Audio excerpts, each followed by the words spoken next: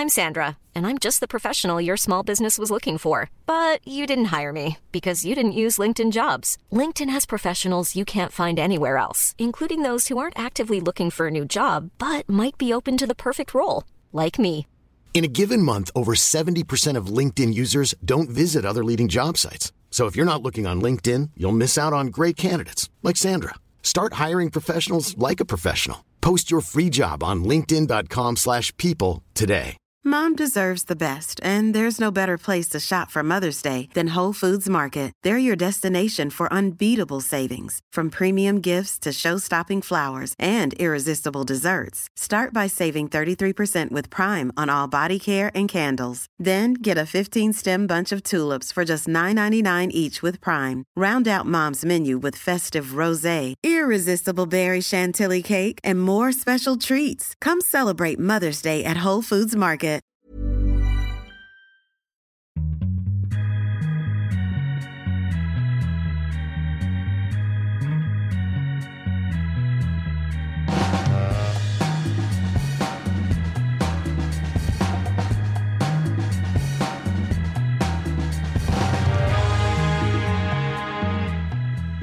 Mycket varmt välkomna till en ny Viasat Hockey-podcast. Vi har tickat fram till nummer 120 i den här serien nu. Och det blir bara roligare och roligare och alltid lika trevligt att ni är med oss via Acast eller iTunes eller viasatsport.se. Den här veckan så handlar det om vår expert Håkan Södergren och vi ska prata NHL, vi ska prata World Cup och vi ska prata lite hockeyallsvenskan och ekonomi, för det vet jag att du är intresserad av, Södergren. Visst är det så? Ja, min egen. Ja, din egen. Du kom väl precis från ett ekonomimöte, inte så? Ja, jag gör det. Ett möte med Visma, som den heter, stora räkenskapskedjan då, som håller på att utveckla ett nytt system som ska vara nu. Och det mötet är ju på norska, va? Så jag kanske bryter på norska då. Ett fälles ekonomisystem då för klubbarna i Get-ligan som det heter här borta. Ja. Så att man på det viset ska kunna också ha lite kontroll på klubbarna så att det inte blir någon som ramlar ur eller som har ekonomisk doping som det kallas i vissa fall då, när man inte gör rätt för sig på ena sidan men investerar i spelare på andra sidan. Och lite sådana där saker. Det finns att göra helt enkelt. Jag kan tänka mig att varje hockeyliga har exakt samma problem. Det handlar bara om storleken på pengarna, va? Om det är KL, NHL och allting så är det samma skit alltså överallt. Du har vissa lag som har jättejobbigt med ekonomin och du har vissa klubbar som inte egentligen, som har för mycket pengar. Ja. Och då blir skillnaderna rätt så stora sportsligt av de här differentierade ekonomierna. Men det är inte kul, alltså, vi vill ju alltid prata hockey så, men när man jobbar med alla serier så kommer man ju in på det ofta. Och jag måste säga att jag är lite trött på de här rubrikerna. Nu läste man i Sportbladet här i veckan att Mora, det är akut kris, måste få in 3 miljoner inom snar framtid, annars så är det konkurs då. Och det känns bara som vi har hört den förut. Ja. Inte bara rikta blickarna mot Mora, nu var det de som var uppe här i fokus då, men ändå, det är ju samma visa gång på gång. Ja. Men man måste... Men det är ju precis så faktiskt i nästan alla ligor, alltså om det är fotboll eller ishockey. Varenda klubb är ju egentligen skuldsatt av den anledningen att det finns egentligen ingen anledning att spara i kassakistan i en idrottsklubb, för att du måste hela tiden investera i nästa säsong redan i år. Ja. Vilket innebär att likviditet finns det nästan aldrig i en klubb oavsett hur stor den är. För att du har av någon anledning varit tvungen att sätta igång något projekt eller köpa in någon spelare och du måste betala någon signing bonus eller något liknande. Så att på det viset så gör det väldigt slitsamt egentligen, för det är samma frågor som dyker upp när det gäller ekonomin varenda år oavsett vilka som jobbar i klubban eller hur mycket pengar de har tjänat in, för att de försvinner alltså i nya spelare, nya löner. Ja, precis. Hela tiden. Men måste man ändå tro, Håkan, det finns ju ett uttryck där, mun efter matsäck, eller hur? Ja, just det. Ja. Måste man ändå inte, men vi kommer få in de här pengarna, det här vi kan göra. Man kan inte hela tiden bara vänta och tro, men går vi upp i SHL, då jäklar, då är vi hemma. Man måste ju leva i nuet också, ja? Ja. Det är ju alldeles för mycket. Tingsryd är likadant. Ja, men samtidigt är det ju det att ingen klubb kan på något vänster bestämma lönen på sina spelare, utan de är ute på en marknad där det finns så många olika klubbar med så olika ekonomiska ramar. Vilket innebär att det alltid, spelarna är i dagens läge nästan alltid vinnaren i en lönediskussion eller i en löneförhandling. Ja. För att det finns för få spelare och det finns så många desperata sportchefer och styrelser. Ja. Men vill man för mycket då, Håkan, med sina lag? Jag tror också att man tror och hoppas att den spelaren som kostar lite mer är så mycket bättre och gör så stor skillnad så att den kostnaden den måste vi ta för lagets bästa. Vilket vi kan ju se på det är bara att titta på alla spelare som är värvade till höger och vänster och hur man skickar. Det är inte billiga spelare alltså. Titta på Malmö sista tiden här, var de har skickat till höger och vänster. Färjestad skickar spelare till höger och vänster. Och det är inte billigt att göra sig av med en spelare inte. Modo, jag kan bara tänka mig hur deras årsbokslut kommer se ut efter den här säsongen. Ja, men just det här, om man tar ett lag som Mora då, som ändå är i Hockeyallsvenskan. De måste ju veta om när man går in i säsongen, som du säger, då har vi värvat den här budgeten har vi. Hur kan det dyka upp nu? Nu har man ju, som du säger, man har fått skicka en del spelare, man får plocka in en del nya spelare på grund av skador och andra omständigheter. Men ändå, man måste ju leva, då får man väl ta division 1-spelare eller vad som helst i så fall där. Men alltså det är lite av Lyxfällan-programmet, va? Ja.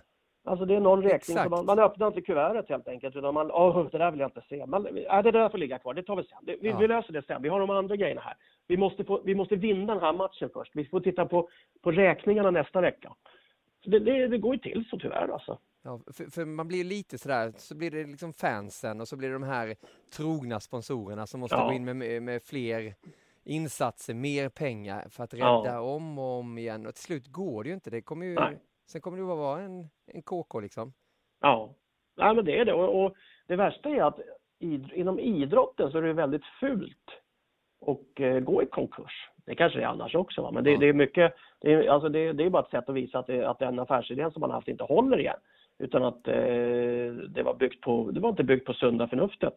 Och det är kanske också då en klubb som inte klarar att leva upp till de normer som finns inom ligan och de regler som är uppsatta. Alltså då har de faktiskt ingen rätt, eller de ska inte leka på den här nivån, utan de får börja på en annan nivå och försöka klara sig där först och främst, och sen då försöka bygga sig upp till den nivån som vi kräver av ordning och reda och ekonomi på den här nivån som vi håller på att ha satt reglerna. Ja. Så det är lite sådär. Så att du hamnar någonstans inom någon vad ska vi kalla det? Någon korsningsmodell mellan DEL, tyska ligan alltså, den finska liga och NHL och Sverige. Va? Där man på något vänster ska mixa ihop det här med folkrörelse och affärsverksamhet. För det är faktiskt det vi har inom vår idrott. Och SHL har ju letat efter det och kommit med förslag, och Hockeyallsvenskan också, med ekonomiska ramar, och man sätter krav på arenor, och man måste ha ett visst upptagningsområde, en viss omsättning och allting sånt här. Så det är egentligen det enda som inte finns i Sverige som de andra håller på att pröva. Det är lönetak. Ja. Skulle du vilja ha det då? Ja, skulle det gå? På sätt och vis, nej. Jag är inte så säker på att bekymren skulle försvinna ändå. Nej. Alltså lönetaket sätts ju på som ska vara någonting som alla 14 klubbar accepterar. Och det är klart att det finns en enorm skillnad från vad lag 14 kan acceptera till lag 12 eller lag 1. Ja, precis. Så att skillnaden mellan de här kommer vara minst lika stor, så att lönetak ger automatiskt inte liksom en sportslig rättvisa. Utan det kommer ju vara en otrolig skillnad. Och så är ju NHL fortfarande, va? Alltså alla klubbar i NHL är ju inte uppe i lönetaket. Vissa klubbar ligger ju långt därifrån. Ja, så men det blir ju så. Det. Men om man tittar i Sverige och bara tar Hockeyallsvenskan då, där det verkligen är en tuff vardag då. Men kommer du in i ett flyt och allting blir succé, då kommer publiken och sponsorerna rullar in, men sen kan du leva verkligen under en grå sten där också, när det verkligen bara är tungt. Och tittar man på de här lagen, om man bara tittar uppifrån och ner då, Tingsryd, AIK, Oskarshamn, Leksand, sen kommer BIK Karlskoga, där kanske vi inte har hört så mycket om ekonomin, men alla de här lagen, Almtuna, Vita Hästen har väl haft det jobbigt tidigare också genom åren. Ja. Mora nu då, Västerås för länge sedan. Timrå vet vi i fjol, Björklöven också. Ja. Asplöven har vi inte hört så jättemycket om just det ekonomiska, vilket härligt. Och Sundsvall har det ju jobbigt också. Ja. Men om du ska och ska du då analysera att du ska ta in vad tar en ishall i snitt och säga att vi har 2 500 bara för att liksom ta ett tal. Och sen så räknar jag med 100 kronor, 150 kronor biljetten. Säg 100-150 kronor biljetterna. Då är det 2,5 miljoner avbränningar, massa på det. Så säg att du ligger med en intäkt då på 500 000 eller sånt där. På det. Nej, nu är jag ute och cyklar förresten räknemässigt. Ja, nu när du gick på det mötet innan. Hörru. Ja, precis. Det här brukar man alltid bara slå in på. Men alltså om du tittar på publikintäkter. Japp. Så är det sällan som att man via publiken kan rulla runt verksamheten ens till 25%. Ja. Och då är det nog fel, va? För att det är ändå publiken som på något vänster bestämmer hur attraktiv är du. Och så attraktiv som du är, så att säga, den har du råd att också då bygga ett lag via. Och sen kanske du har lika stor intäkt av sponsorer som du har från publiken. Och då börjar du hitta liksom en rörelse som du kan leva med. Men när du bygger alla budgetar på liksom önsketal publikmässigt, då vet man att då går det åt helsike. Ja. För det är ju faktiskt så många budgeterar. De tittar, vad kostar vår trupp? Ja, hur mycket publik måste vi ha för att något sånär kunna klara det? Ja, och så lägger man upp ett budgetmål då på publik på de siffrorna.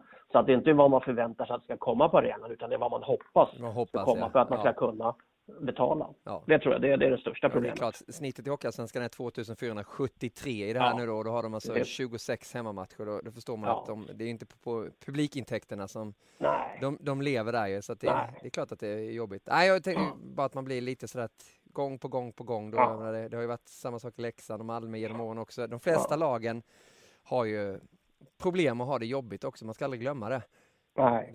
Men nog med ekonomi, Sörgen. Vi måste ju in också i och med att du har Djurgårdskopplingen. Nyheterna den här veckan då, som har kommit ut när vi spelar in den här podcasten idag onsdag, så kom det ut att Säcken, Hans Säkijärvi, inte kommer vara i Djurgården nästa säsong. Nej, han ska sluta. Och hade ju kontrakt egentligen, så det var väl säkert sån där optionsår, kan jag tänka mig, eller? Ja, och sen framförallt så det är väl som alltid, Säcken har jobbat många år i Djurgården. Och har gjort ett kanonjobb, alltså både ända sedan han kom som B-junior, jag var faktiskt med och tog in honom som B-junior-tränare. Och sen har han följt vissa spelare upp, och han har varit på både A-juniornivå och B-junior och i A-laget fram och tillbaka i tillfällen. Så att han har gjort en jäkla massa nytta i Djurgården, så att förr eller senare, som alla tränare, så måste man nästan ta en liten timeout eller lugna ner sig lite. För Säcken har haft en stor arbetsbörda så många år. Så att, men ligger han själv bakom det här också, tror du? Ja. Det är inte så att han tvingas gå på det sättet? Nej. För han var ju med och förde upp dem också. Det är klart att det har ju varit några år där också. Men du, framtiden för Djurgården då? Med tränarbiten. Det pratas ju om Robert Olsson då, assisterande i Frölunda. Jag tror att det viktigaste tror jag nu, det är att Jocke Eriksson och Thomas Johansson, som då är sportchefer och som har lagt en plan på hur de vill ha det här se ut, och det är kanske första gången på 15-20 år som det har lagts en sån ambitiös plan av en sportslig ledare i Djurgården som Jocke och Thomas har lagt det. Att de känner att de har kontroll på allt, att det är deras tankar och idéer som går ner genom gruppen. Ja. Ända från styrelserummen då ner till vänsteruten i J16 eller U16. Så att man känner att man har kontroll både på spelare och ledare i den processen. Va?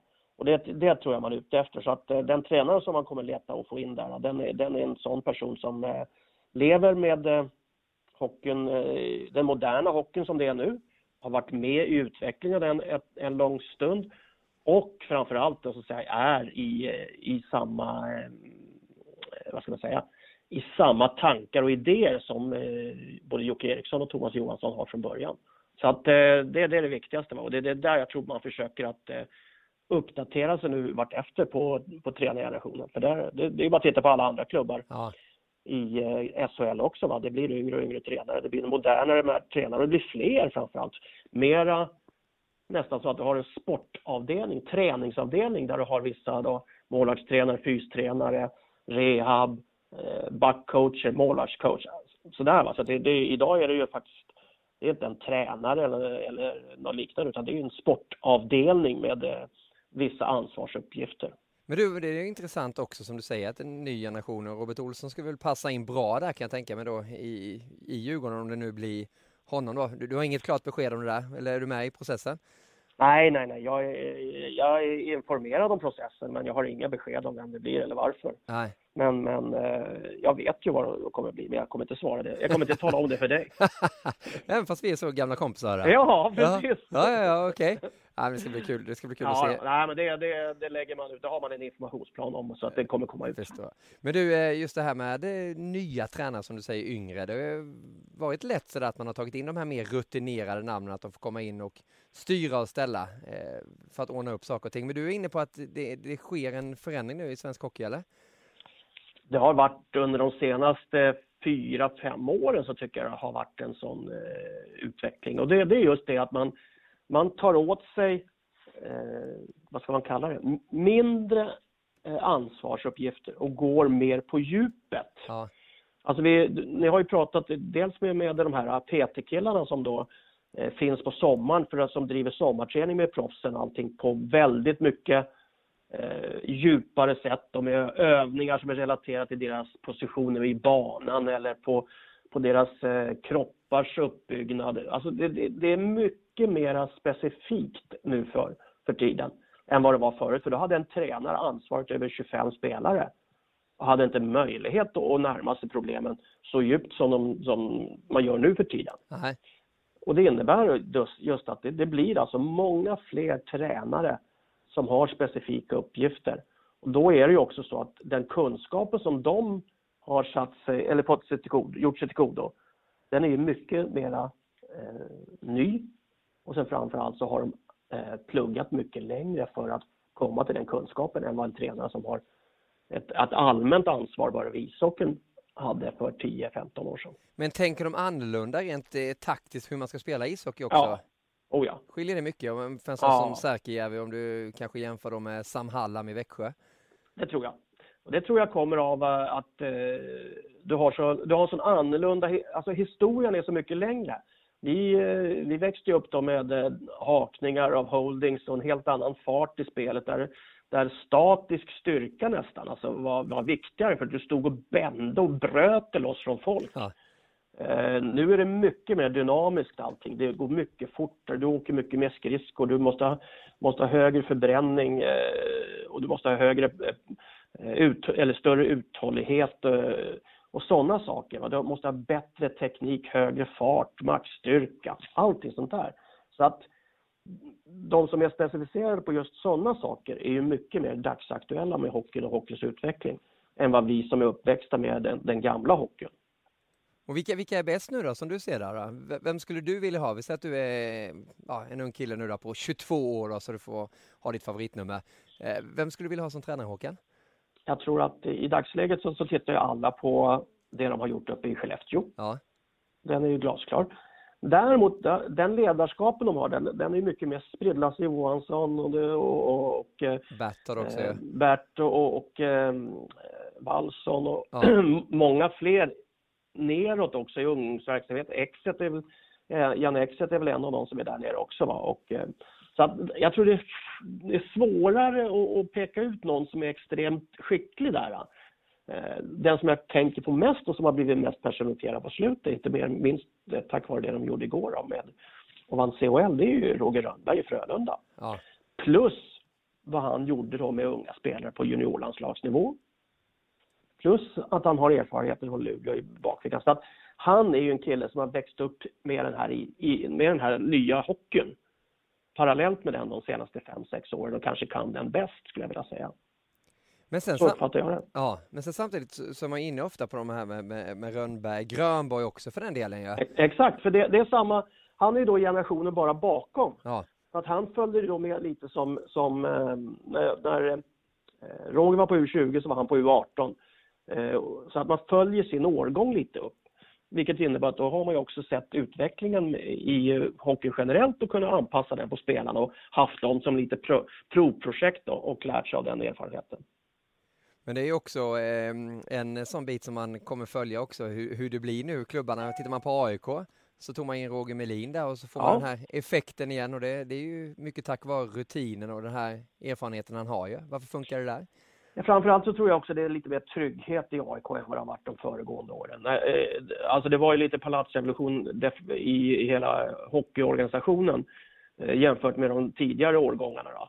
Så att man bytte ju både ordförande, styrelse, hela paketet ner. Gotzi kom in igen och man tog tillbaks lite gamla AIK-spelare som har varit där förut och som bildade någon form av stomme. Och sen har man fått in de här unga killarna, Kavax och Brandt och allt vad de heter. Så att nu har man ju den här mixen och den är då, tror jag, Roger Melin jävligt bra att handskas med.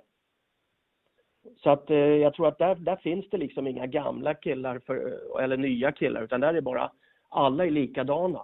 De har samma ålder, de har samma tankesätt, de har samma hockeybakgrund egentligen, va? Och det tror jag faktiskt Roger är nästan bäst av alla att handskas med i svensk hockey. Men det är ändå ett utdöende släkte du är inne på, men en sån som Hans han kommer inte stå i något SHL-bås mer efter det här klart nu med Djurgården. Ja, vad fan, säkert 57, han fyller 60 snart, va? Det är väl kanske så också. Kenta Johansson ligger också över 60-strecket. Ja. Alltså det sliter ju att vara hockeytränare. Det är inte så att du som är NHL, att man sitter i någon sån här, vad kallas det, rådgivande funktion, va, med hyfsat betalt och dricker gin tonic på matcherna och sånt där. Nej, men vi har ju inte den formen av organisationer i Sverige. Utan i Sverige så är man ju när man jobbar på golvet om man är tränare. Och det tror jag att det är det för slitsamt för när du är 60-65 och framförallt kanske har gjort 25-30 år som tränare. Ja. Och sen just det här att du är tvungen att flytta nästan vart 3:e år. Det är den största anledningen till att folk väljer bort att bli tränare. Men är du inne på det också då? Att en tränare, att det är 3 år sedan är man förbrukad? Egentligen behöver det inte vara så, men i Sverige har vi haft den rytmen. Lag, eller? Ja. I Sverige har vi haft den rytmen och i många andra länder också. Men det är just det att för att man har behållit folk i klubbarna så länge. Förr i världen var det ju faktiskt så. Alltså jag lirade 15 år i Djurgårdens A-lag. Och det är klart som 17 att när man hade 8-10 stycken till spelare som var hade samma fartstid. Då var det lättare att byta tränare än byta 8 spelare varje år. Fick ni vara med och påverka mycket, eller? Nej. Inte? Nej. Det var man inte. Det hade jag också. Alltså i något läge på slutet, när man satt i spelarrådet så var man tillfrågad. Ja. Men det var ju sällan som det kom ett förslag upp från spelarna. Alltså förslagen kunde ju komma på att det här funkar inte. Så man satte igång en process där klubbarna då började titta på om verkligen det var rätt tränare man hade. Ja. Det fanns det, men ofta så kom det utifrån. Men då är du inne på lite det här att man tappar omklädningsrummet. Det är ju sådär ett uttryck som alltid funkar. Men du måste ju upplevt det någon gång när det blev en sån situation. När du kände att det här går inte, även fast man kanske vill hjälpa den här tränaren så funkar det inte. Ja, just. Och det kommer av många olika anledningar. En kan vara att man tycker att tränaren inte är tillräckligt skicklig. Eller att han inte klarar att förmedla det han kan. Eller att han på något vänster är distanserad. Att han inte... Alltså det som alltid en tränare kan ha problem på hemmaplan eller på andra ställen än på jobbet. Då. Ja. Och klarar inte då kanske att utföra sitt jobb på det sättet som han var tänkt från början. Att man känner att det har inträffat någonting. För det är inte den killen vi hade för ett par månader sedan. Han tappar självförtroendet eller är det något annat. Så att det finns ju många sådana saker som kan påverka. Och det har man märkt då. Och på den tiden när jag spelade så var det klart, då var det mycket enklare att se sånt. För att då hade man en tränare och en assistent som kanske var på halvtiden eller liknande. Vilket innebär att det hängde mycket mer ansvar på den tränaren som var förr i världen. Men, har du något som du kan berätta om då när det inte funkar? Nej, jag ska inte göra det för då hänger man ut folk alltså. Men Borken är så hårdhudad så han kan få lite skit. Ja. Nej, men Borken var ju han var ju landslagstränare 84. Ja. Och sen vart han väl också, sen kom han tillbaks till Djurgården efter det. Och sen fick han annat Och sen hade han något annat uppdrag parallellt. Och då märkte man liksom att när man fick tillbaks Borke när han kom upp från, vi hade väl 82 till 84 när vi vann första året. Med den driven han hade då. Ja. Till att han hade fått en smäll efter han var sparkad i landslaget 85. Och så kom han ju tillbaks till oss vid ett senare tillfälle också. Det var inte samma tränare. På vilket sätt? Nej, man hade inte samma driv, man hade inte samma övertygelse i gruppen. För man var lite ifrågasatt av andra personer, vilket gör att då har du fått en skrapa i lacken. Ja. Och då kan folk börja tänka annorlunda. Det är ungefär som en predikant som kommer, va? Alltså kommer han och han levererar ett budskap om Gud och du går på det och du tror att det här är framtiden, va? Men har han fått sig någon smäll eller har han gjort det dumt på sidan om han inte riktigt står för det budskapet han levererar, ja då tror du inte på honom. Och så är en tränare också, alltså när de har fått sparken eller annan gång. Men hur hanterade han det då, Borke, med hans auktoritet och han märkte att han inte riktigt hade med i gruppen? Med tanke på hur det var tidigare också. Och du hade ju haft honom i landslaget också, väl? Ja. Det måste varit en konstig situation. Jo, det blir det. Och då måste man ju ta upp det. Alltså du måste ju gå från utgångspunktsposition. Alltså, så här har det varit. Jag har varit bra här. Jag har fått sparken där. Vi har gjort ett hyfsat resultat. Men vi kan faktiskt ta revansch tillsammans. Eller vi kan starta på en ny kula. Va? För att jag är inte här bara för att... vad ska man kalla det? Sitta av tiden. Jag är här för att jag vill ha revansch. Ja. Och vad hände då? Jag vill visa. Ja, vi gjorde väl hyfsat från oss det också, tror jag. Jag kommer faktiskt inte ihåg. Nej. Jag tror att vi kom till finalen sen. Det var ju sen slutade ju Leffe igen. Alltså, av andra skäl också. Så att det var väl liksom någonting som inte stämde riktigt där. Nej.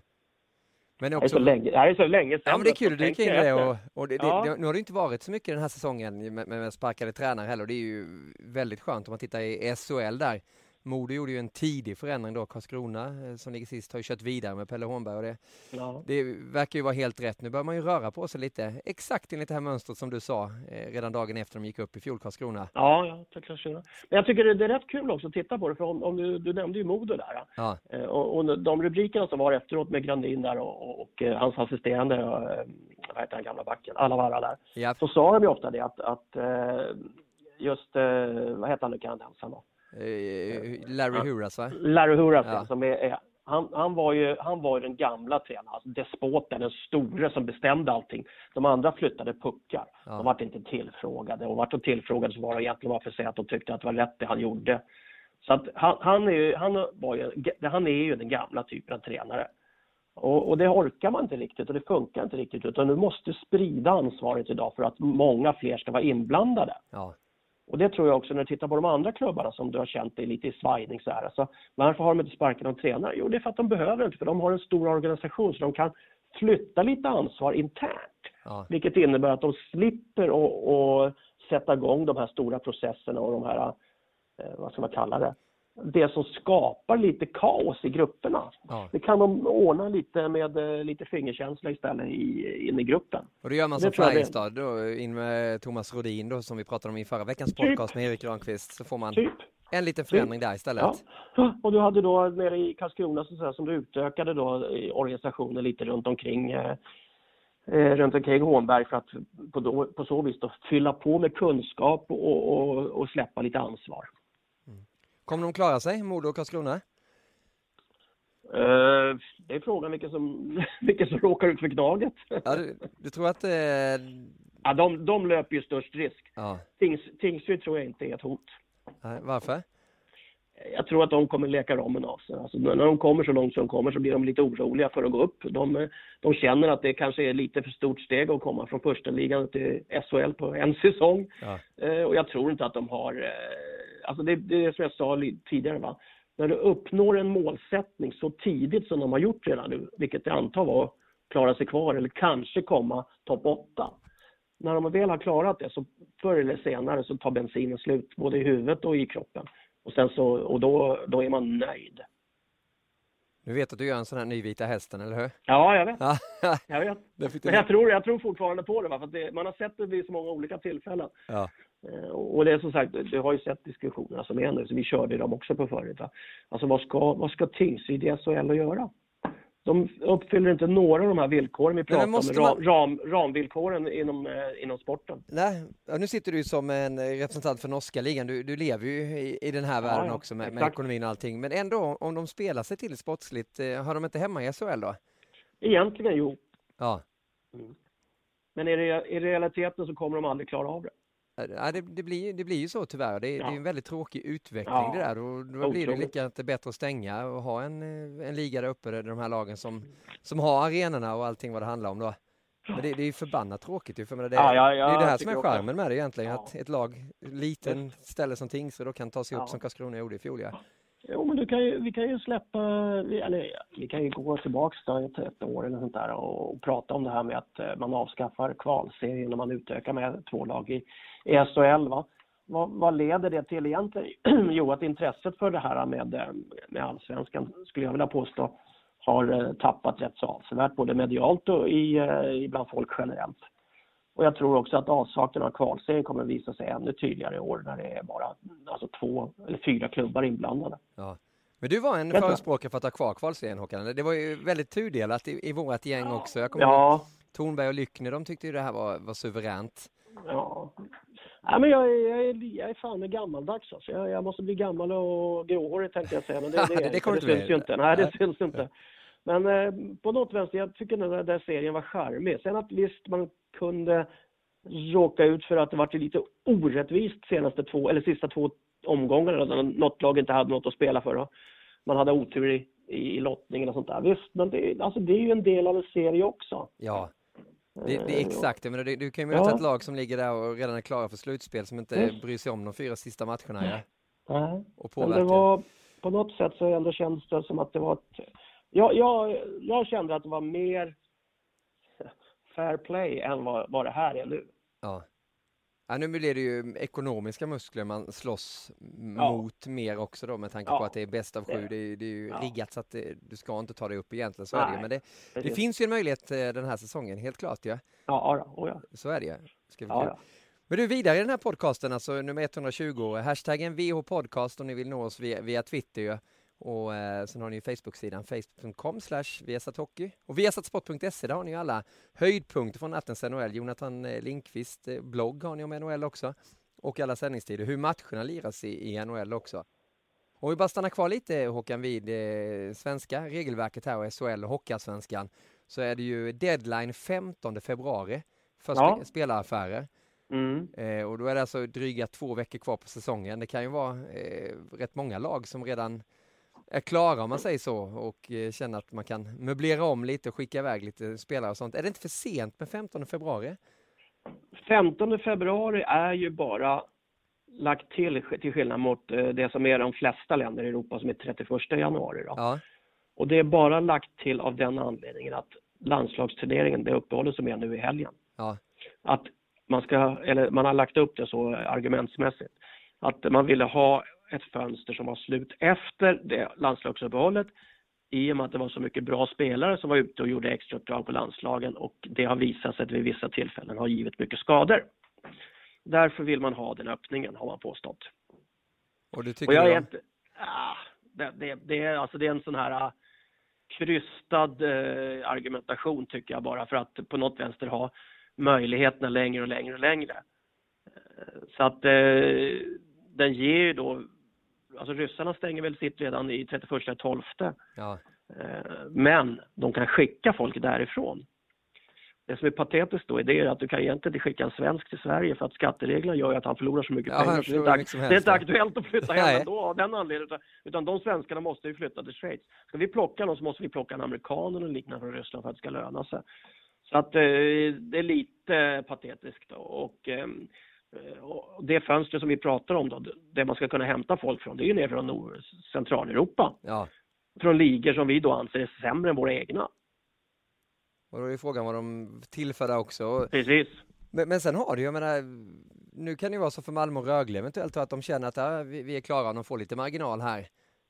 Nu kommer det troligtvis inte bli så i och med att Modo jagar på under där. Men ändå, teoretiskt så är det ju så. Just, och så var det ju, Finland och Ryssland var ju sådana avlastningszoner när man hade det här transferfönstret ännu senare på OS-år till exempel förut. Va? För att då lastar ju de killarna, eller de klubbarna som inte kunde komma till slutspel. Och i och med att Finland är en relativt stängd liga, Tyskland är en relativt stängd liga, KHL är en rätt stängd liga. Så gav vi det möjligheten för dem att bara hyra ut de här killarna så vi slipper lönerna. Så slipper de. Och då tycker jag, då var det ju typiskt en sån där... Man utnyttjade reglerna ur ett sportsligt sätt på ett dåligt sätt. Ja. Tycker jag.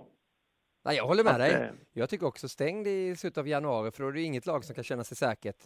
Men sen kan det ju bli, men skulle de tappa lite, då skickar vi lite spelare till Karlskoga här så att de kan gå upp, och helt plötsligt då har de ett helt annat lag än vad de hade bara för några veckor tillbaka. Och det jag blir lite förbaskad på ibland, det är återigen det här. Alltså det är så otroligt populärt att chansa att köpa in någon kanadensare eller något liknande helt plötsligt. Och sen visar det sig ändå att man har rätt så bra juniorer i klubbarna som man kan använda vid 1, 2 eller 3 matcher. För det är väldigt sällan du lyckas köpa in en första center eller en toppforward av kvalitet så här års. Ja. För de är inte på marknaden. Nej. De behåller folk och klubbarna fort som 17. Va? Det du köper nu, det är problemspelarna, det är de som inte har levererat det de har lovat, och det är de som inte håller den kvaliteten som den ligan de spelar i kräver. Och då ska vi då, som anser att vi har en ännu bättre liga här uppe i norr, då ska vi ta hit dem till svenska klubbbolag och så ska då göra oss bättre. Ja. Jag ser inte riktigt liksom logiken i den tanken. Ja, och då kommer man in i det här ekorrhjulet också. Vi pratade om ekonomin där. Bara, oj, vi fick en liten kostnad till här. Men nu ligger vi faktiskt 6 i Hockeyallsvenskan. Vi har ju möjligheten här. Och sen pang, bom, så är säsongen slut. Och så står man där. Ja. Ja, men det var bara lite in och gnugga på det datumet. Vi lämnar svenska hockeyn, tycker jag, Håkan. Och riktar blickarna mot det som vi bevakar, nämligen NHL. Där får man ju också göra lite spelaffärer ett tag till. Och det small till med en ordentlig trade här igår var det tisdag, med Phaneuf, kaptenen i Toronto. Ja. Som får lämna Toronto och hamna i Ottawa. Det var ju 9 spelare involverade i den där traden. Vad tycker du om den, hörru? Phaneuf in då, Erik Karlsson kanske kan få gå ner lite i speltid och inte behöver göra allting själv. Ja, de jublar ju i Toronto i alla fall. Ja. För att även om han var kapten och en personlighet, så har han inte alls levererat det han förväntas göra till de pengarna han har betalt. Och han är ju då, det finns nog olika läger på, men det är inte många som har tyckt att han förtjänar det se på bröstet som han har i den Toronto-organisationen, som ändå är historiskt sett är rätt så tung, liksom har varit kapten i. Vad tycker du? Nej, jag tycker inte heller. Han är en typisk sån här gammaldags stor, stark back som hade varit väldigt bra att ha på 90-talet. Ja. Och en del in på 20-talet. Men i dagens hockey är han ju inte liksom samma kraft. Och han har ju definitivt inte lyckats lyfta Toronto när han kom. För det var ju liksom en av anledningarna till att han fick kontrakt och ett så bra kontrakt när han kom då till Toronto. Så att det har han ju verkligen inte lyckats göra. Men Ottawa då, som tar in honom, och alltså nu han är bättre betald än Erik Karlsson också. Och det försvårar ju för dem sen. De har väl ett backpar nu. Backpar nummer 2 kostar väl 9 miljoner eller sånt där alltså. Ja. Och då det är rätt svettigt att ha ett andra backpar på den nivån. Ja. Men de påstår ju då, tror väl att han ska kunna lira så många minuter just då och avlasta Erik Karlsson så att de totalt sett blir ett starkare lag.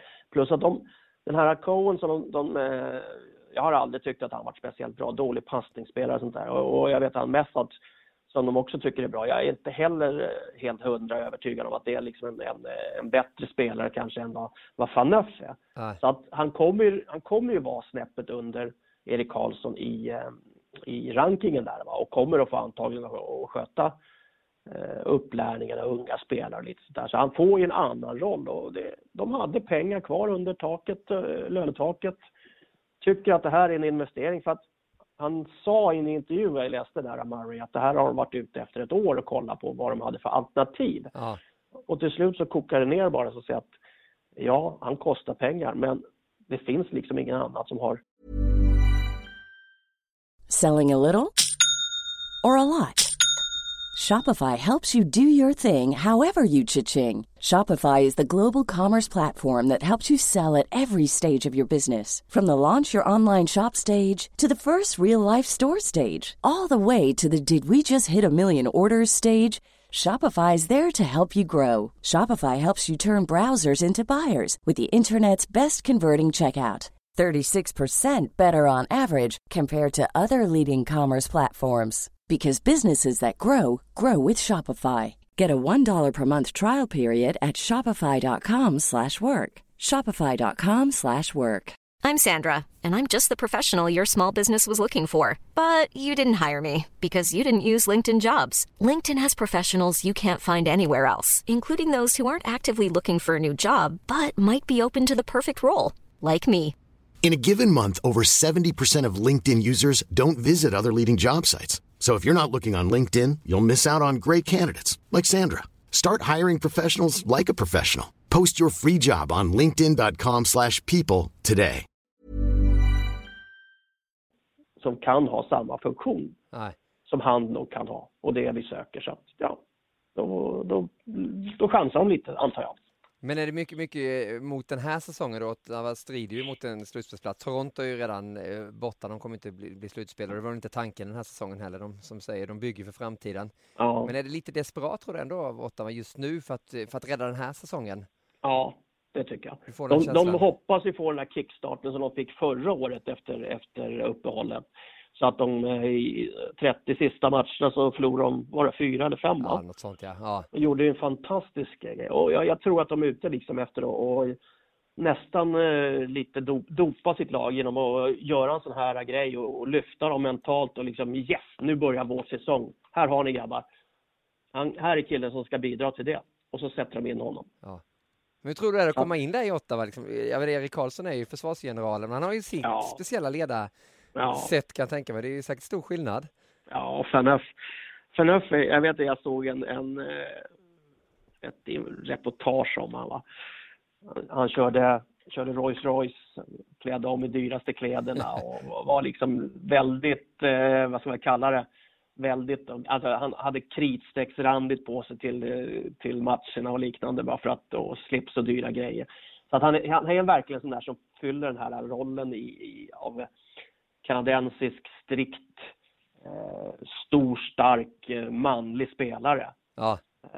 Och det är inte riktigt den som Erik Karlsson har, så det där kan bli lite krasch alltså. Ja. Erik Karlsson är lite happy-go-lucky va? Ja, sannolikt. Ja, det så att det ska bli spännande att se hur det där funkar alltså.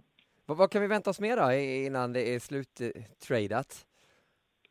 Ja, det är den här Stamkos-historien. Ja, du sitter ju och väntar på den, eller hur? Nej, inte egentligen. Det gör jag inte. För jag tror inte att den kommer hända under den här säsongen. Men, jag är riktigt ärlig.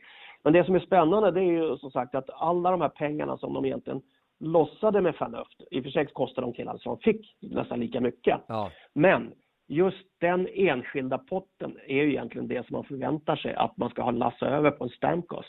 7 miljoner som jag tror det var om året på Faneuf. Och sen lägga till 1 eller 2 eller 3 på honom då. Ja. Och sen de här killarna som de fick då med 1 eller 2 år kvar på kontraktet, de kan de säkert trada bort i någon annan trader eller liknande.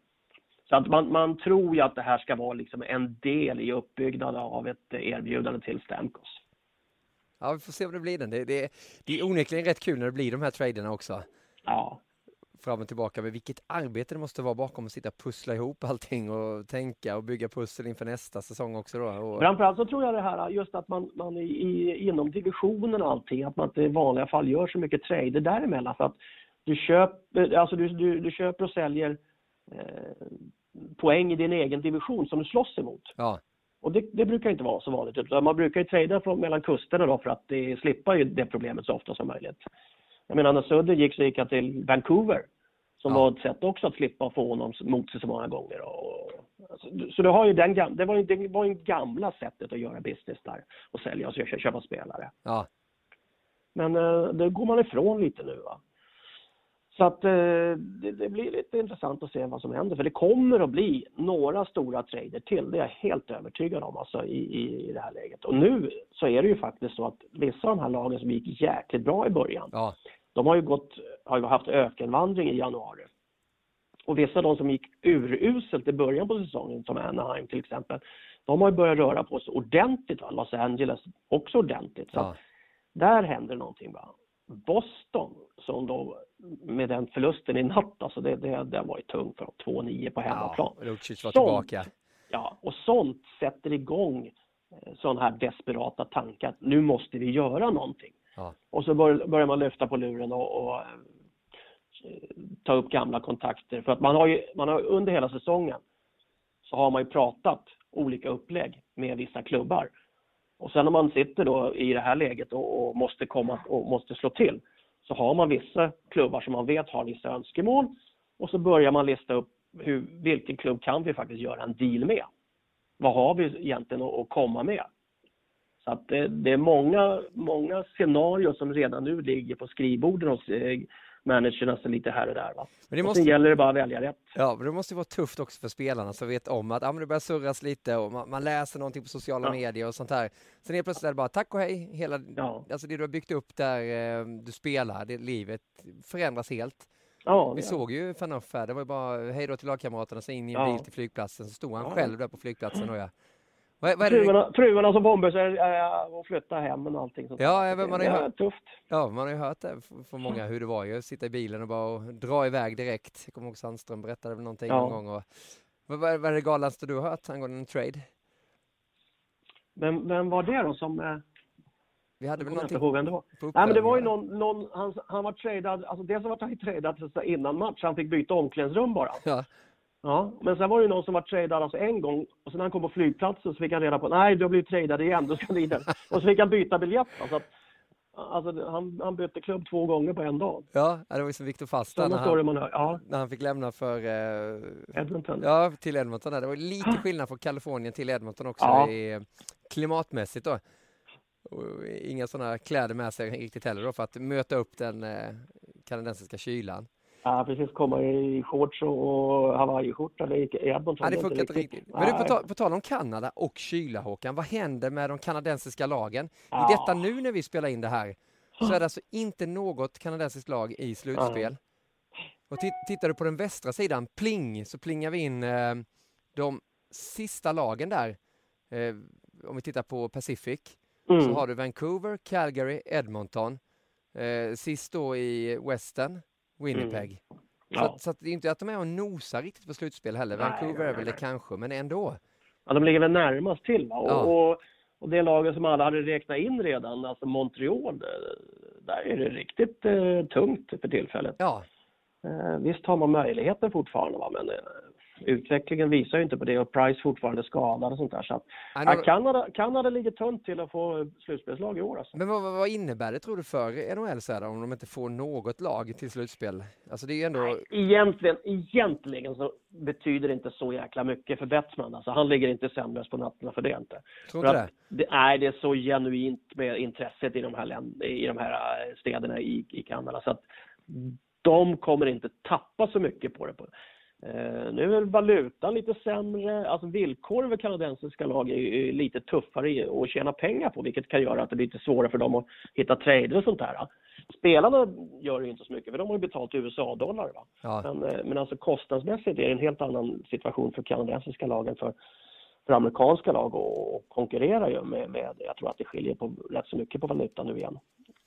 Men varför blir det? För som du säger, du har ju intresset och du har lönetaket. Det borde ju inte vara någonting. Men är det inte attraktivt att spela de här lagen heller? Det är nog mer attraktivt att spela i andra klubbar. Men alltså en sån klubb som Montreal och Toronto, alla vill spela i de lagen. Ja. Och vi har fortfarande 60% av spelarna i NHL är kanadensare. Ja. Så att alla vill ju spela i de lagen. Det är ingen snack om det, va? Jag såg Gunnar Svensson, Svesse här, tweetade ut att till exempel ett sånt lag som Edmonton, deras 25 senaste draft picks har varit 23 forwards, 2 försvarare. Ja. Och det förstår man varför de släpper in 6-7 mål i matchen och sånt där. Så att på något vänster så måste det vara någon sån där taskig management. Alltså det kommer tillbaka till det. Du gör inte bäst resultat än vad du har gjort jobb bakom. Så att det ska bli intressant att se, för att Montreal är en klubb som egentligen skulle ha resurser att plocka in folk. Va? Bergevin där, alltså med manager, har ju haft, står ju väldigt högt till kurs hos managers överallt. Och locka folk kan man göra, och de har bra med spelare i minor League teams då, så de kan använda som returspelare om de ska trade efter någon. Va? Men de har haft en för jäklig förmåga att inte lyckas vinna matcher på slutet. Ja. Det som då var 1-2 mål framåt hela tiden, va? De och Rangers egentligen i början av säsongen har nu blivit nästan tvärtom med skador på Price. Ja, Price har ju ställt till det otroligt mycket. Nu börjar de väl röra sig lite här i alla fall och har vunnit ett par matcher då, men det såg inte bra ut för Price heller när man såg honom på isen. Så att det... Men nu såg jag någon träning häromdagen att han nu hade han plock och stöt på sig också. Men det var fortfarande, han var lite stapplig. Alltså, vissa moment där så rörde han sig väldigt konstigt och hoppade till. Och vänsterknät var det väl, tror jag, som såg ut värst ut i det tillfället. Eller var det höger nu? Vilket han svängde höger där. Ja, men samtidigt så, inte för att man håller på några lag, så vill man ju ha något kanadensiskt lag. I fjol så var det från östra sidan var ju Montreal i slutspel, Ottawa var i slutspel och möttes i första omgången. Ja. Du hade ju på västra sidan så hade du ju Winnipeg var i slutspel, ja. Ja, visst. Och de går ju lite bättre nu i alla fall. Vancouver, ja. Calgary framförallt var ju de lagen som såg otroligt starka ut. Så att vi ska inte räkna ut lagen än. Alltså, det ser definitivt inte bra ut för dem, det gör det inte. Men det är alldeles för vågar alltså att säga att det är kris i kanadensisk hockey. För tittar man på kanadensiska spelare då, om man börjar blicka mot World Cup, så kommer det inte vara någon sån här jättesvår ekvation för dem att få ihop ett rätt slagkraftigt lag. För spelare, det finns ju gott om det. Ja, det gör det. Det som jag sagt, de har ju merparten av spelarna i NHL och de producerar ju nya stora stjärnor hela tiden. Så att det skulle nästan vara roligare, tror jag. Och jag tror nästan att det uppdraget är mer intressant också att vara coach för det här U23-laget i Nordamerika än vad det är för att ha Kanada eller USA-laget, det vuxna laget. Ja, vad tänker du då? Ja, men alltså titta på de spelarna som de har på respektive lands sida. I USA då, så har du Gibson, du har Jones, du har Trouba, du har den här Gostisbehere i Florida, eller förlåt, i Flyers då, som är backar. Alltså de gamla juniorlandslagen som vi såg för ett antal år sedan. Ja. De spelarna är nu upp och ska vara representanter i det här U23. Och det är rätt bra lag. Alltså Larkin. Rätt bra lag, ja. Larkin där som dyker upp i år. Ja.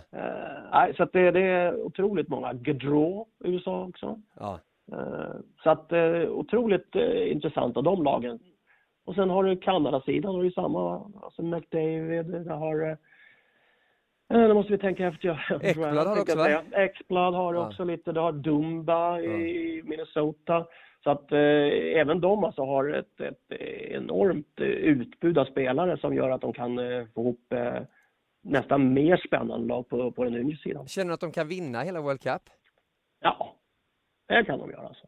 Och hur skulle det vara i så fall för World Cup, tror du? Om U23-laget vinner? Ja, då tror jag man ändrar konceptet lite. Ja, eller hur? Nej, jag vet faktiskt inte. För att alltså, vad skulle det vara för fel? Det största problemet det skulle vara för alla äldre spelare. För att de äldre spelarna står inför en utmaning nu att klubbarna har börjat flytta kontrakten ner tidigare åldrarna. Alltså vi har ju haft våra svenska backar, Klebom, Klingberg och de här som har fått Adam Larsson, långa kontrakt i rätt tidig ålder. Ja.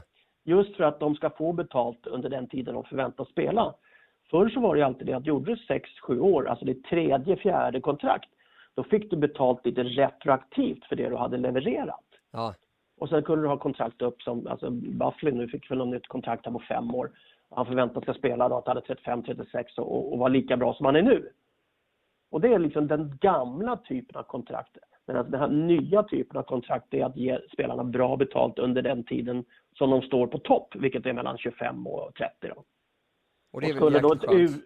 Ja, och skulle ett U23-lag då gå och vinna World Cup, då skulle du bara visa vilken som har rätt av de 2 kontraktmodellerna. Ja. Och då skulle många av de här äldre killarna, tror jag, fått lämna rätt så tidigt. Och så skulle man pösa på med unga spelare som fick hyfsade kontrakt i de här rookie-kontrakten och i kontrakt 2 och 3 istället. Och de kommer ju ha en väldigt skön situation i World Cup, det här U23-laget. De kommer ju bara gå in och köra för att ha kul också. Det är ingen som kommer förvänta sig att de ska göra någonting Medan då pressen ligger på Kanada och USA på de vanliga lagen där. Ja, och då känner varandra från en rätt så kort bakgrund också. Va? För det, har de spelat junior-VM ihop och är med varandra i juniorligan och mot varandra. Så jag tror att de kommer ha en rätt så kort tid att komma ihop sig. Så behöver de inte så lång tid som kanske de äldre gör för att dels komma igång rent fysiskt men också och liksom hitta positionerna. Ja. Ja, man pratar ofta om Kanada när man pratar om de här lagen, men tittar man på USAs lag också, det här vanliga USA-laget om vi får kalla dem vanliga. Kommer bli hyggligt lag det också då? Oh ja. USA har en topp som är rätt så klok. Bara titta bak i mål. Alltså, de har ju kanonkeeprar med Quick då, till att börja med. Va? Så att jag tror att hela den här turneringen kommer vimla av bra spelare, bra lag och bra matcher. Det är ingen snack om det. Alltså. Ja, jag såg en sån här liten inför de hade gjort CBC var det väl, tror jag va? Det var Canadian Broadcast. Det var lite Parisi, Pavelski, Kane var första kedjan. Pacioretty, Tyler Johnson, Phil Kessel, Reemstijk, Kessler, Wheeler, Foligno, Backis, Callahan, Stepan och Poser då som extra forwards då. Och sen har du ju Chris Kreider, TJ Oshie, Bobby Ryan, Paul Stastny. Ja, men jag tror att det som USA kanske har lite lättare för, det är det här att man väljer spelare för vissa roller. Ja.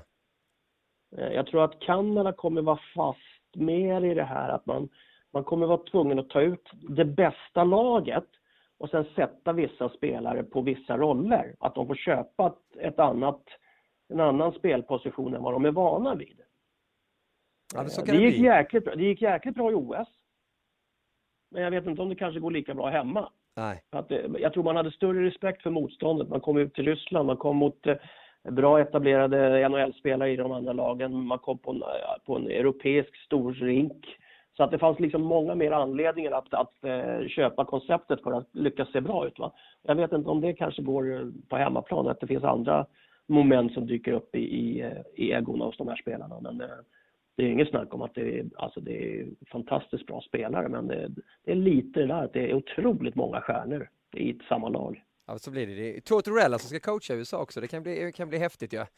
Ja, det är väl det största riskmomentet. Ja. Och för Kanada, coachen där är ju rätt meriterad också får vi säga. Ja, visst. Babcock. Ja, och han hade ju OS-laget och OS-laget kommer ju att bilda stomme även i det här World Cup tror jag. Och jag tror också att han kommer spela ungefär på samma sätt, det vill säga säkerheten främst.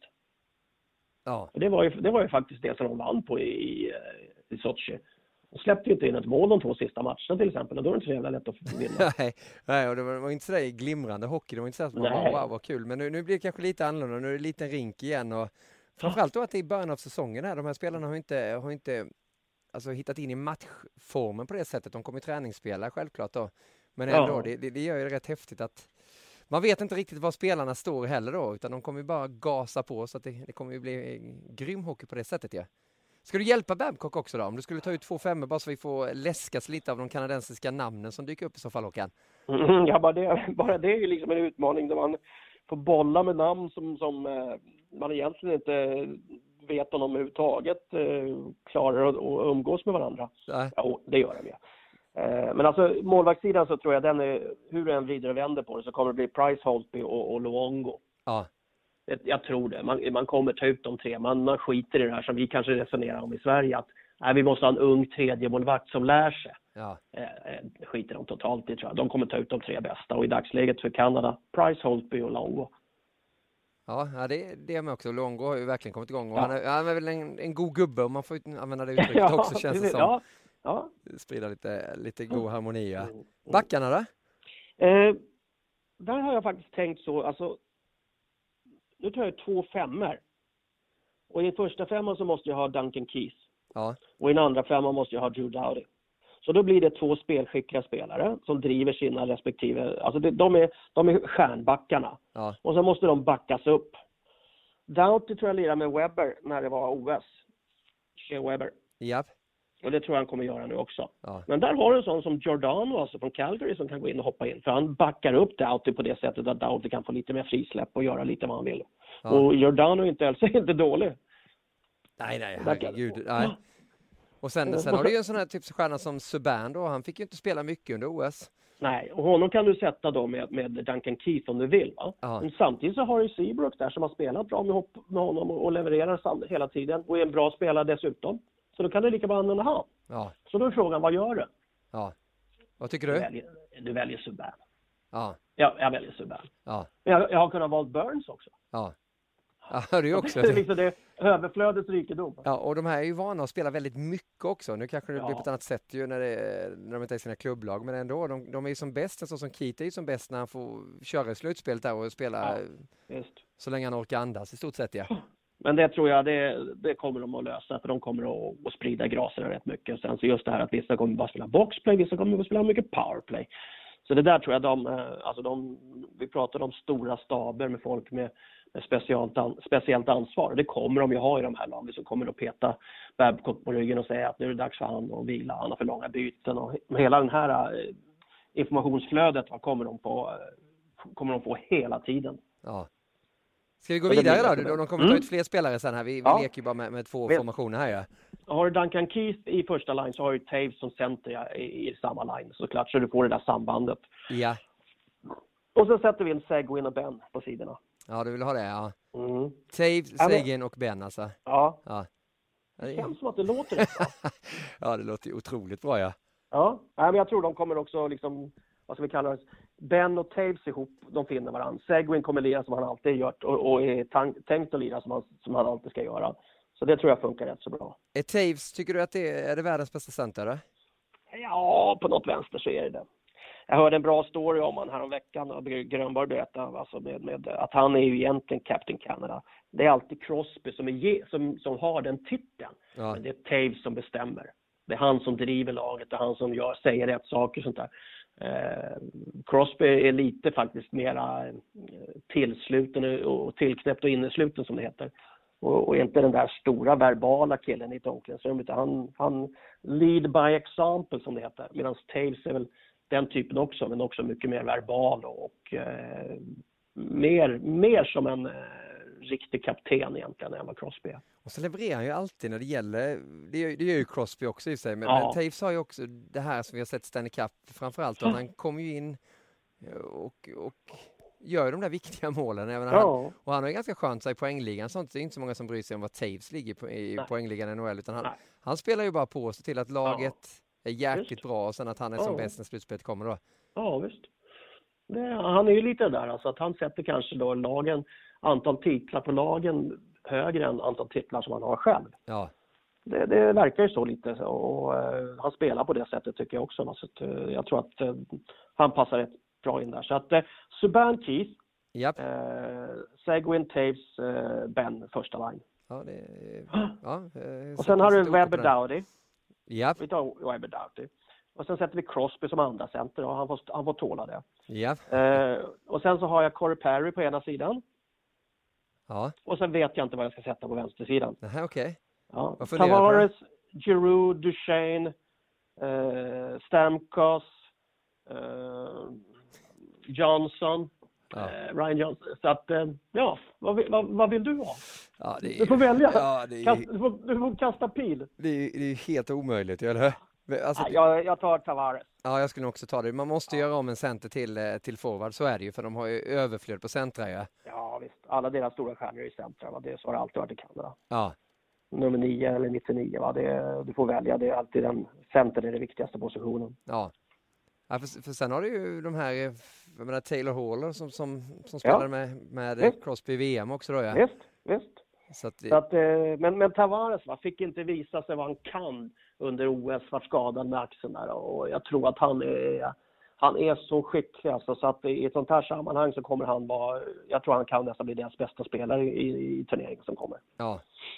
Och jag tror inte att Islanders går så långt heller i ett Stanley Cup, så att han kommer få tid att vila och träna upp sig och kommer vara fräsch där då. Risken är ju att sådana som Keith, Taves, Doughty och kanske Crosby också nu när Pittsburgh har vaknat till lite, kommer spela så länge i slutspel att de inte kanske når sin kapacitet i ett World Cup. Nej, Ja, för det där blir det ju också. Du måste ju lägga upp din sommar på ett annat sätt. Det kommer inte bara kunna köra vanlig träning och sen, utan du ska ha en fin form i september också på isen redan. Ja. Och i år så har väl Crosby inte visat att han är killen som är bäst på tidiga sidan av julen, utan han är ju först nu han har slagit till lite när solljuset kommer tillbaka. Ja. Nej, det är vilka namn, Södergren. Det ska bli otroligt kul att se det där när det kör igång då 17 september. Och då var det bara 2 5 du tog ut också. Så att ja, precis. Och det är kanske det lättaste. För när du ska ta ut de 2 sista och lämna folk ute, det är då det blir lite svårt. Alltså. Ja, och då har vi inte ens pratat Ryssland här heller. Då. Sverige har vi pratat många gånger ju. Men det finns ju en del sköna lirare också när Ryssland sätter upp sitt lag. Ja, herregud. Så att, alltså vissa länder har ju så här stora utmaningar. Tjeckien är ju hittat ett slagkraftigt lag generellt, skulle jag vilja påstå. Ryssland är hittat en coach som alla köper och som kan hockey borta i Nordamerika. Jag tror inte, som jag sa förut, att någon annan... Jag tror Kvartalnov, han som har CSKA nu, kommer bli coach i World Cup. Ja. Jag tror inte att... han inte Snarots. Nej, jag tror att han kommer att slita i år på hemma-VM rätt så tufft. Alltså. Sen så får vi se om han är kvar efter det. Ja. Vilka vinner World Cup?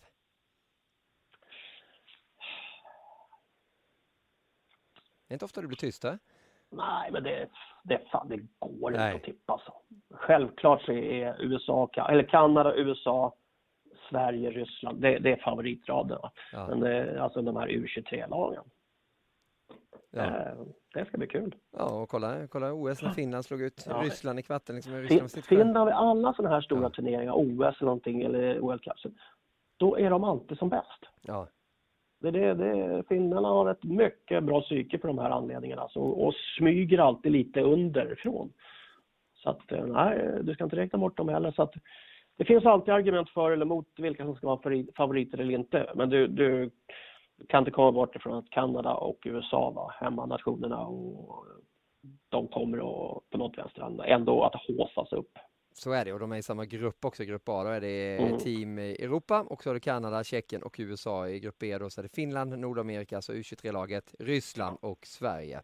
Ja, det blir härligt. Och nu har vi varit inne på stjärnnamnen. Jag tänkte skulle avsluta den här podden också med en liten lista. Vi har ju alltid en topp 3-lista när vi gör Viasat Hockeys podcast, både med Erik Granqvist och Håkan Södergren. Och du och Erik hade ju samma där när vi pratade tränare för några veckor sedan. Det var lite roligt. Idag tänkte jag att vi skulle ta fram 3 stycken doldis, alltså spelare som har varit stora men kanske ändå inte riktigt har fått det där erkännandet som de skulle ha. Södergren, vad säger du om det?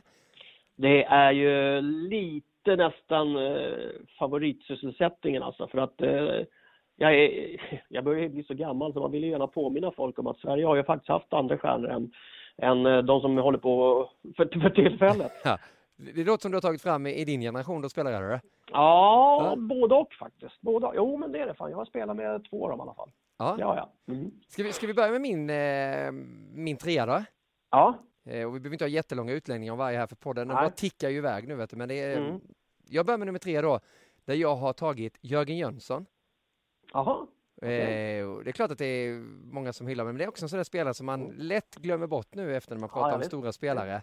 En fantastisk karriär då med 5 stycken SM-guld, 2 OS-guld. Ja. Han var ju med både 94 och 2006 och så 2 VM-guld. Han vann allt 2006, SM, VM och OS. Så jag tycker att han försvinner iväg lite. Det är klart att alla tycker att han var en duktig spelare, inte snack om det. Men namnet passerar iväg lite i revida. Koppartaket. Ja, eller hur? Ja. Då ska jag ta någon annan. Han har också vunnit allt som går att vinna egentligen i form av VM, OS och Stanley Cup. Fredrik Modin. Vem pratar om honom nu för tiden? Nej, det är inte ofta då. Över 900 matcher i NHL. Ja. Vunnit allt. Ja, det är en sån som aldrig dyker upp i någon tv-show eller något sånt heller. Precis. Hamnar lite där borta trots att man har gjort hamnar lite i skymundan för att han har gjort det mesta av att sitta borta. Och tror jag att i stor del också tillbringar mycket av sin tid där numera. Så att på något vänster så pratar man inte riktigt om Modin som alltid var, alltså andra femman var väl jämt under Poppa, under Sudden och de här killarna, men var alltid med och producerade vid de tillfällena. Ja. Kanske till och med, han kanske inte ens rankad bäst i njurrunda. Nej, det är nog inte, va? Det tar väl Zetterberg, gissar jag. Ja, det är Zetterberg tar den. Ja, på Stanley Cup-seger också. Ja, alltså det är min 3. Bra, då går jag upp på andra plats och lyfter upp en målvakt. och säger namnet Tommy Salo. Ja, inte alls dumt. Som gjorde nästan 10 säsonger där borta. Spelade ju i Islanders många år. Edmonton många också. Väldigt fina siffror också. Och, vann VM-guld. Det höll ju nollan, kommer du ihåg, i finalen mot Finland. När Thornberg blev överraskande enda målskytt i de 2 finalerna i Zürich. Och egentligen skulle det gå som någon årets sensation. Alltså, eller årets generationssensation. Att Thornberg gjorde målet. Inte att han nollan inte. Nej, precis. Och tog bort lite Salo där också. Då pratade man om att det blev bara 1 mål i de där finalerna. Man spelade 2 finaler. Man glömmer bort att Salo var kung i målet. Precis som han var 94 när han vann OS-guld. Och den här räddningen på straffen på Kariya och vem var det mer sådana straff? Med dubbla medborgarskap. Nedved. Ja, precis. Men man kommer ju ihåg det som hände 2002 där, mest med Salo och den här fadäsen mot Vitryssland. Jag tycker det är lite orättvist. Och sen var väl grejen egentligen att allting handlar ju mycket om från OS då, Foppas straff. Ja. Men det var ju Salos räddning som vart efteråt som egentligen avgjorde. Exakt, så han har hamnat lite sådär och sen då med sportchefsgrejen nu efter så får han lite för mycket sport och spe, Tommy Salo. Han var en grym hockeyspelare, så han är 2 på mest underskattade spelarna i Sverige. För mig. För dig? Här kommer en kille som jag fick bära hem efter sin första VM-turnering i Moskva. Faktiskt, när han inte riktigt klarade av inkilningen första kvällen. Fredrik Olausson. Okej. Över 1000 NHL-matcher. Storstjärna i sina klubbar alltså. Uppoffrande. Uttrevlig. En otroligt bra kille. Hockeyspelare och spelare utanför banan alltså. Som vunnit Stanley Cup också. Och som egentligen tycker jag är lite bortglömd. Alltså. Ses numera bara som assisterande tränare och hamnar lite i skymundan med lite problem med kroppen och njurar och lever och sånt här. Så att Fredrik Olausson är en kille som jag tycker man måste fästa uppmärksamheten lite mer på, som hamnar för mycket i skymundan på sin aktiva karriär. Du måste ju bara berätta mer om det här nu, den här inkilningen. Nej, det var inte, alltså Fredan var väl 18-19. Ja. Och så hade vi i första kvällen i Moskva så hade vi middag. Och i Ryssland är det så. Man kan tycka att det var inte, men där måste man ta sig en vodka till maten. Ja. Och det var liksom en överraskning för Fredrik att man måste ta sig en vodka. Och sen var väl någon i gänget tyckte det var jävligt kul, så man petade i lite vodka i hans öl när han höll på. Och men var han tittade? Nej, det var inte jag. Jag hör att du nej, det var inte jag. Jag kan tala om att det fanns många i det laget som kunde varit skyldig till det alltså. Ja, jag har ju faktiskt fått vara med om att dricka vodka en gång med dig när vi var i Ryssland. Det slutar ju så där, hörde. Ja, men det är viktigt att träna ofta, så det är det när det gäller vodka riktigt. Ja. Men framförallt så var han en oerhört sevärd och lojal spelare, Olausson. Stor, stark back, enormt bra slagskott och sen som du säger, laglojal i tillägg. Va? Och sen vunnit, det har han gjort. Ja. Bra 2 Södergren. Då går vi upp på första plats då över mest underskattade svenska spelare. Och min etta är Marcus Näslund. Okej. Jättestor i Sverige. Det är klart att han är det och alla vet vem han är och vad han gjorde. Så där borta i Kanada så är han ju ännu större givetvis i och med att han var kapten så länge också för Vancouver som han var. Men han hamnar i skymundan för att vi hade så många bra spelare just då. Det är Sundin, Forsberg, Lidström och Detroit-svenskarna som vann mycket där under den tiden också. Men han hade ju sanslösa siffror också, Marcus Näslund. Och just att vara kapten så länge som han var. Han gjorde 104 poäng säsongen 2002-2003. Men då gjorde Peter Forsberg 106 poäng och vann poängligan. Så han hamnade hela tiden i det hacket efter. JVM gjorde han ju hur mycket poäng som helst också. Det var bara det att Foppa gjorde ännu fler. Och båda kommer från Örnsköldsvik. Och OS 2006, kommer du ihåg? Problem med ljumskarna, kunde inte vara med. Då vann Sverige OS-guld. Så han har ju ingen sån här riktig tung titel som han har vunnit heller.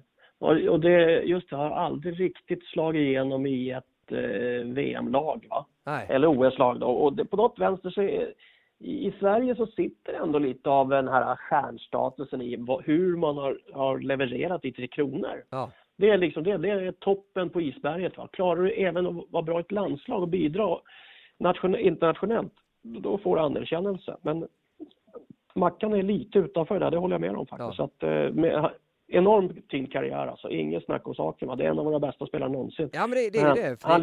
Han ligger liksom inte latent uppe i järnbarken där, när man ska ta fram bra spelare som man tycker ska äras ordentligt. Nej, så är det nog. Han hade alltså 2 stycken bronsmedaljer i VM och 1 silver då. Vann TV-pucken där, då var ju stjärnan. Har inte alla gjort det? Har du vunnit den också? Ja, men sluta. Ja. Jag vann jag vann innebandyns motsvarighet. Sankt Erikscupen då? Nej, från fel del av landet. Nu vill vi höra din etta, Södergren. Mest underskattade svenska spelare. Thomas Sten. Jaha.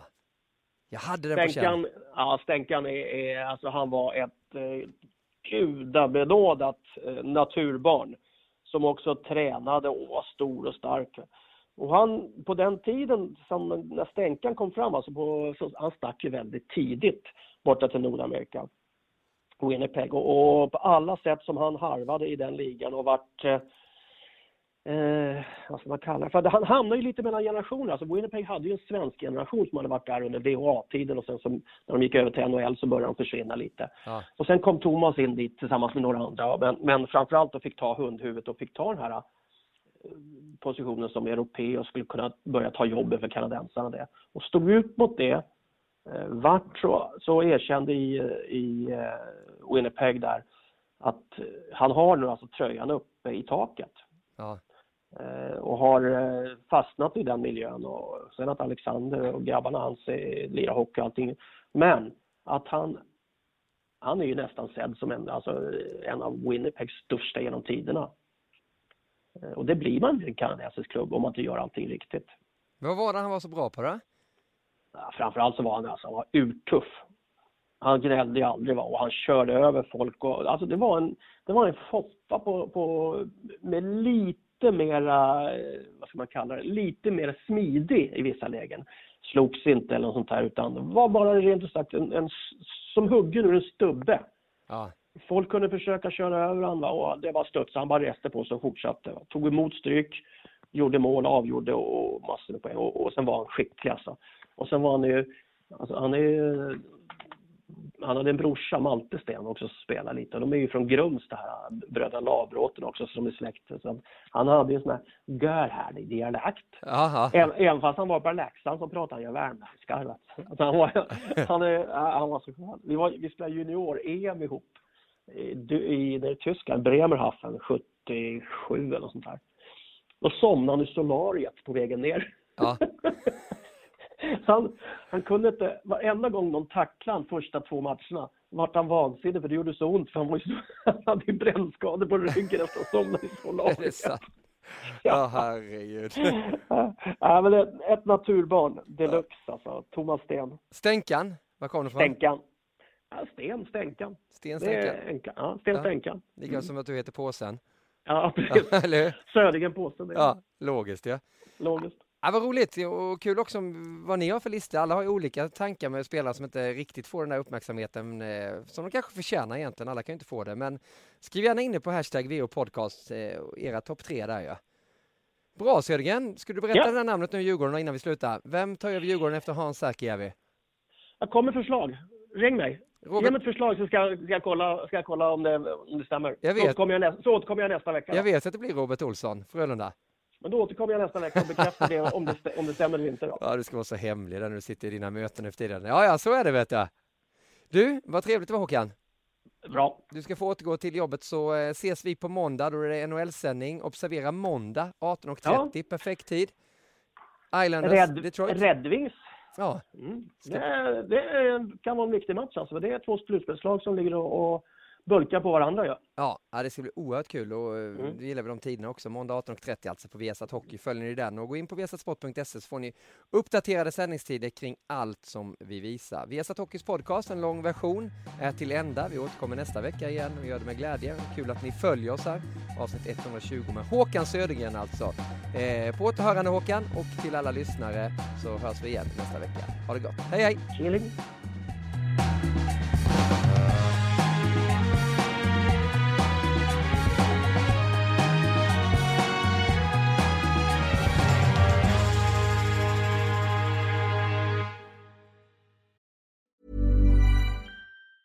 Even when we're on a budget, we still deserve nice things. Quince is a place to scoop up stunning high-end goods for 50 to 80% less than similar brands. They have buttery soft cashmere sweaters starting at $50, luxurious Italian leather bags, and so much more. Plus, Quince only works with factories that use safe, ethical, and responsible manufacturing. Get the high-end goods you'll love without the high price tag with Quince.